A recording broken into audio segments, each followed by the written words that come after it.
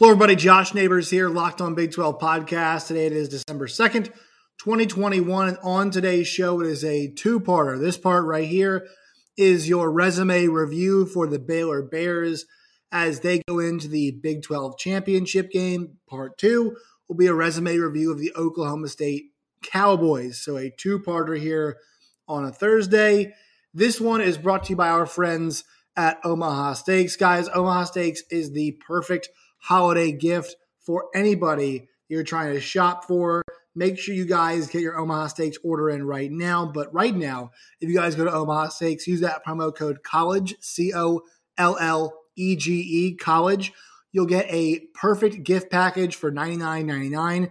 You'll get 24 entrees. They've got bacon wrap filet mignons, chicken breasts, Omaha steak burgers, gourmet jumbo franks, individual scalloped potatoes, caramel apple tarts, and signature seasoning, plus an extra 8 free Omaha steak burgers included right now into your order. If you go to omahasteaks.com, promo code COLLEGE. March Madness is right around the corner. If you want to win your office pool, you need to stay caught up with all the college basketball action with the Locked On College Basketball Podcast. Every Monday, Andy Patton and Isaac Shade recap the biggest stories in college basketball, keep you up to date on the NCAA tournament bubble, and get you ready for the upcoming week of games. From the Big East to the Mountain West and everywhere in between, Andy and Isaac have college hoops covered on the Locked On College Basketball Podcast. Available on YouTube and wherever you get podcasts. Part of the Locked On Podcast Network. Your team every day. All right, now it is time for our resume review of the Baylor Bears. You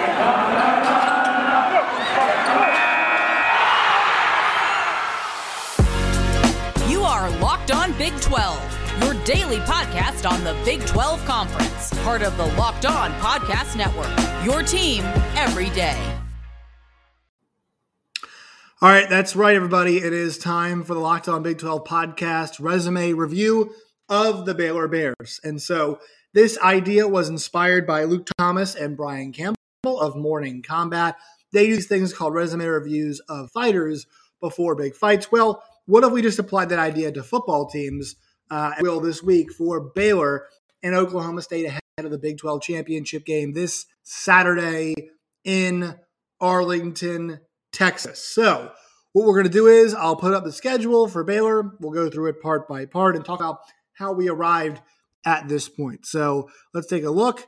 That was the wrong one. Let's go right there. Boom, Baylor Bears. There they are, 2021 Baylor Bears. So heading into that first run, the big question was, hey, who is going to be Baylor's quarterback this season? The answer was Gary Bohannon. And I thought he had a nice runway to ease himself into things before Big 12 play. They are, really tough Big 12 play. At Texas State and San Marcos, Texas Southern at home at McLean Stadium, then on the road at Kansas. So you had a good mixture of road, games and also not very difficult opponents.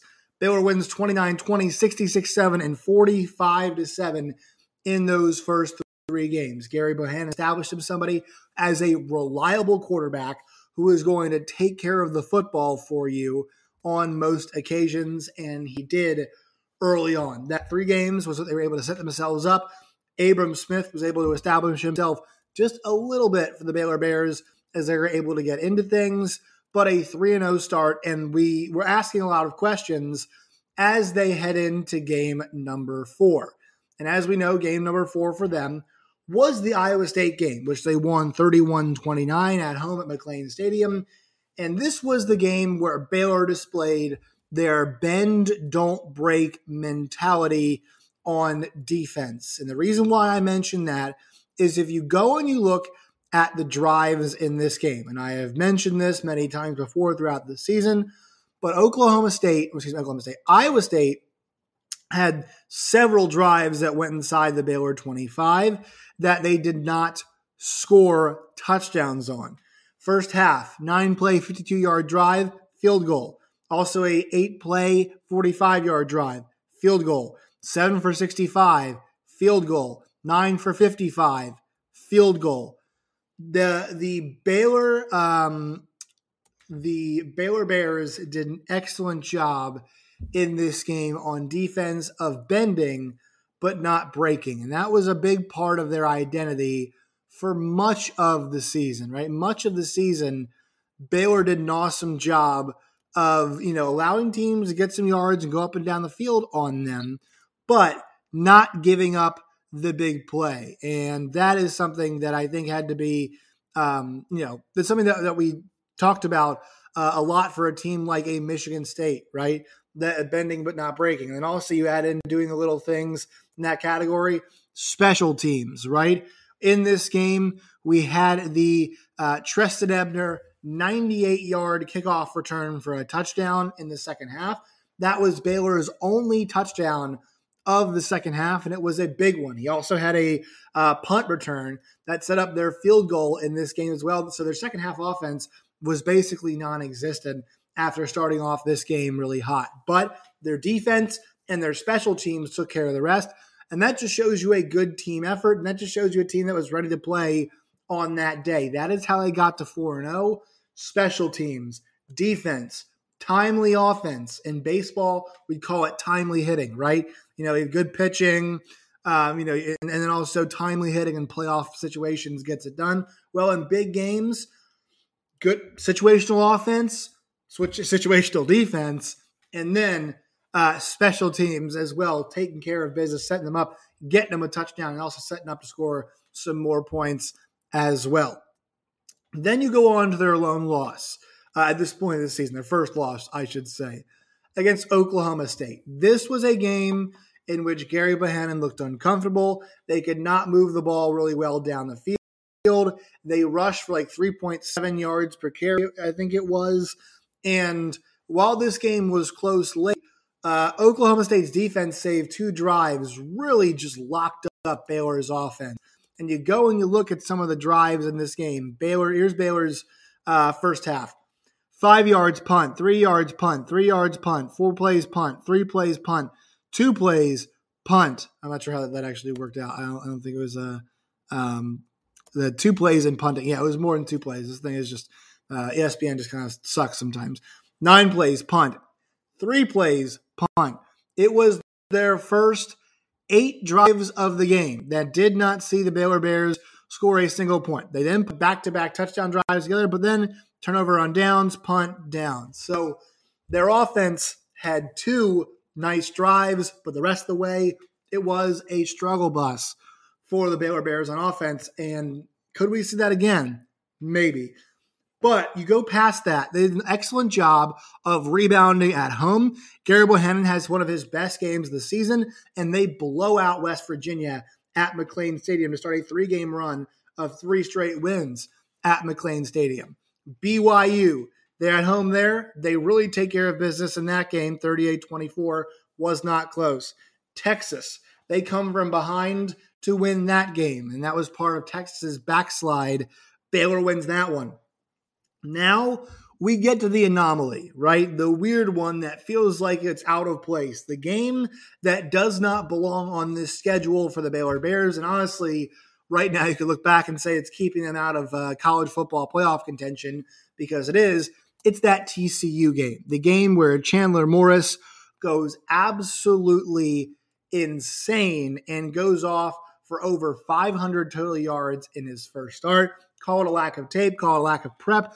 This was the first time that it felt like Baylor's team was not prepared. They were they were not prepared for Gary Bohannon, for Chandler Morris. Not really sure how much you can blame them in this situation, a guy that we had not seen much throughout the season. But they get to this point, and this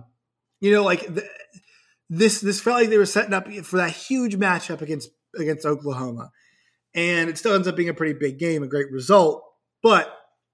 This was their backslide, and that drive to the field at the end of the game, Gary Bohannon throws that bad pick. That was a difficult situation for the Baylor Bears. It felt like that was a game they should have won. They could have won, even though they weren't playing very well late. Still end up falling just short. This takes us now to part 3 of their season. This is the muscle flex. This is where Dave Aranda inserts his name into all these conversations we're having about Big 12 Coach of the Year, National Coach of the Year, Guys who deserve a lot of recognition for potentially other jobs up the line, LSU job, USC job. There's a reason why it was these games right here. Oklahoma falls to Baylor 27-14 in a game that Baylor stymies both a potential Heisman contender in Caleb Williams and the presumptive Heisman contender, one of the presumptive Heisman contenders to start the season in Spencer Rattler. Remember this game? This is one where Caleb Williams, everybody has the hype behind him. Everybody's talking him up right now. He goes 9 for 18, 142, 2 interceptions, does get hurt. Rattler goes 4 for 6 for 36 yards. Oklahoma as a team runs for 2.8 yards per carry. Baylor runs for 6.3 yards per carry. Abram Smith goes 20 for 148. Gary Bohannon goes 9 for 107 and a score. 297 total yards rushing the football in this. Gary Bohannon not great in the passing game, but still enough to get the job done. This was a dominant effort. I know it was close late in this game, but this one, it was a more comprehensive, dominant effort from the Baylor Bears, especially what they did to that Oklahoma offense.